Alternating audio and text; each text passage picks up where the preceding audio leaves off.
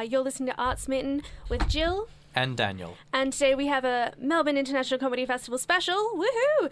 And we are joined on the phone by the amazing Sammy J, who will be performing his show Hero Complex at this year's festival. Welcome, Sammy. Hello, Jill. Hello, Daniel. How are you going? Very well, thank you. Good, thank you. Well, welcome to the show. Just to start off for maybe our listeners who aren't super familiar with what you're going to be performing this year, what can they look forward to in your show? I will be doing a show called Hero Complex, which is a solo show. So people may have seen me with my colleague Randy, the Purple Puppet, over the years. But this is a show all on my own, which is a very fun one because it's quite a personal tale. And it's all about how a federal policeman searched my attic last year. This is completely true. Wow. And I traced that moment back to a moment 20 years ago when I borrowed a Phantom comic from my school gardener. So it's quite an epic story, this one. We were looking this show up before we came in, actually, and I was thinking perhaps you've traded in one small purple friend for a different purple friend, yes. In a way. Very much so, and I was obsessed with the Phantom, the comic character, as a teenager, and for some reason, I think my love of purple felt just continued into adulthood. And I was wondering, is it difficult to have gone from, doing sort of a two-man performance to doing this solo show? It's not difficult for me because I started out doing my own thing, and Randy also does his own thing as well. So we've always made a point of doing our solo things whenever we can. But I'm also very aware that for the audience it's a little bit of a different gear shift. So I sort of work quite hard in the show early on to make everyone comfortable and make sure that they trust me and that they can still laugh regardless. And that you keep them engaged. Yeah. I guess that would be one of the absolutely, biggest steps. Yeah, absolutely. And then this show is because it's such a personal tale. I think quite early on people realise. They sort of calibrate because, I've got a lot of videos and photos and things from my childhood, and so it's sort of a show that I couldn't really have done with anyone else at all. It would have been silly to do a show that was sort of just like a theatrical narrative show the way Randy and I do, but just without Randy, because that would just be, everyone would wonder where Randy is. But I think when people see this show, they realise it's a very different beast. Mm. Yeah, that sounds like something Frank Woodley once said in one of his early solo performances after later when Woodley broke up. Yeah. What did he say? Oh, he would often go on stage and someone in the audience would shout out, "Where's Lano?" Oh. And then he would realise it was actually Colin Lane yelling that out in the audience. So he'd be saying, "No, come on, Cole, you have to detach." If Randy turns up and heckles me, there will be blood on his purple hands. And in this show, because you are talking about, I guess, lots of stuff that you kind of personally experienced, is that quite difficult to talk about things that have actually happened to you on stage to a group of people?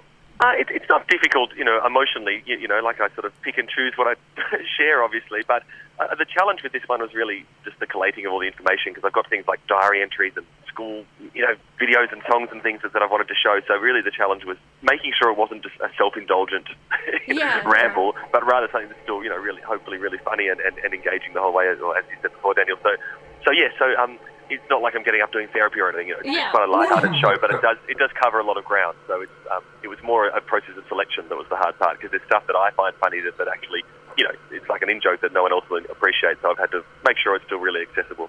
Yeah. Absolutely.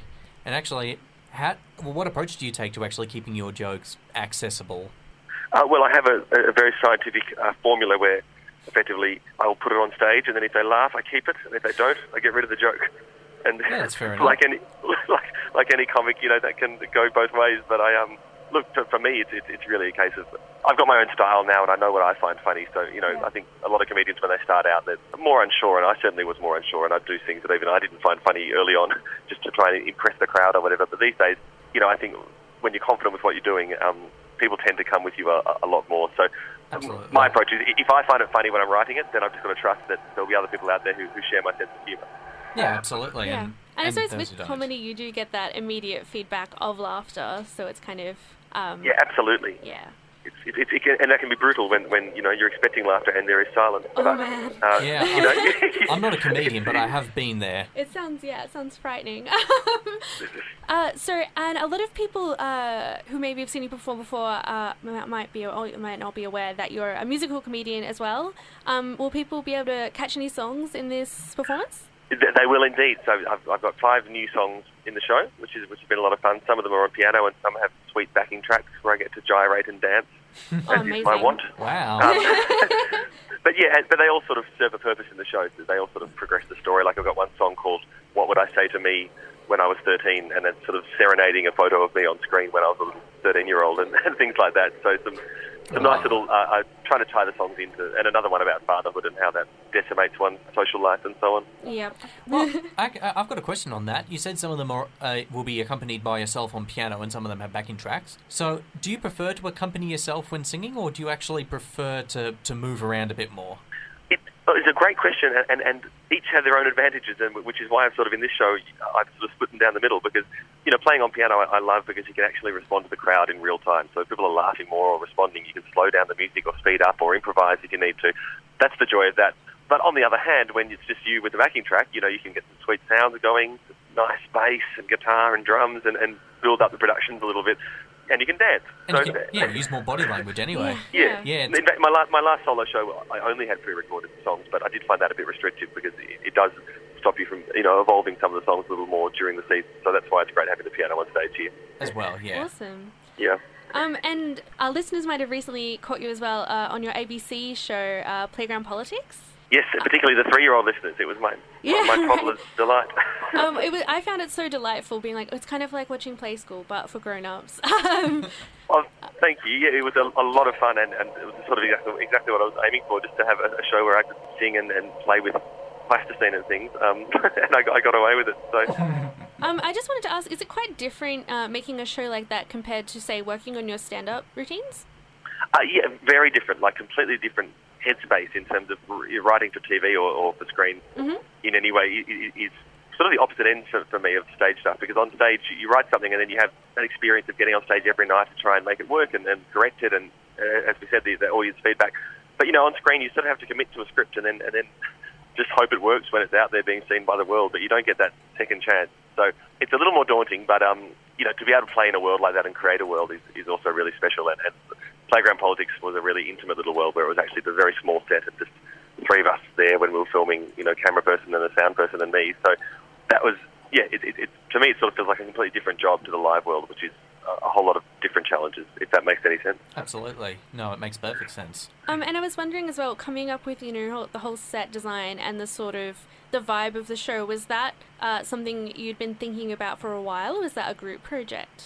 No, look, I would like to say it was a really well thought through, considered approach, but actually the ABC just asked me if I would like to do some daily election updates last year, and this is like a month before the election or 2 months. Oh, wow. And so I sort of had a day or two to come up with the concept. And I had 2 concepts in my head. One was the idea of me in like a spaceship cockpit and I was controlling politicians' brains. And the other was this Play School idea, and I just committed to that one. And I still quite like the cockpit idea, but maybe that can be next election. Yeah.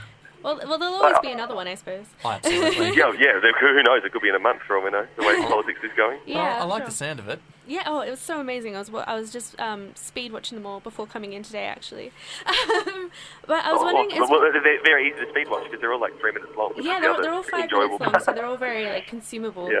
So just to kind of wrap up, do you have any shows that you really want to see this year at the Comedy Festival, and why should our listeners come and see your show?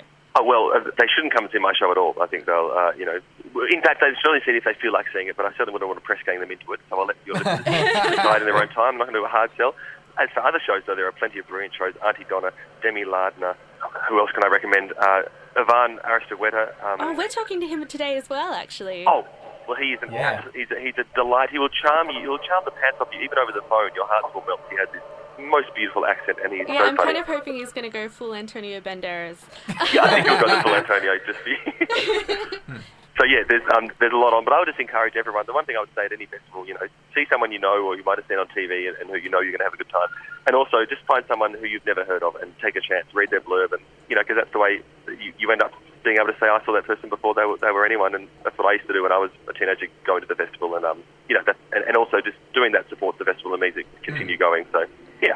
Exactly. Amazing. So if anyone does want to see your show, where should they go to get more information? They can head to the Comedy Festival website or just search for Sammy J or just yell my name in the street and I shall appear. Amazing. And I'll be there every night at the festival, just near the town hall. Awesome. Well, thank you so much for talking to us on the show today. It's been an absolute pleasure having you. It was very interesting. My pleasure. Love to chat to you. Thanks so much. Thank you. Bye. Bye. Cheers.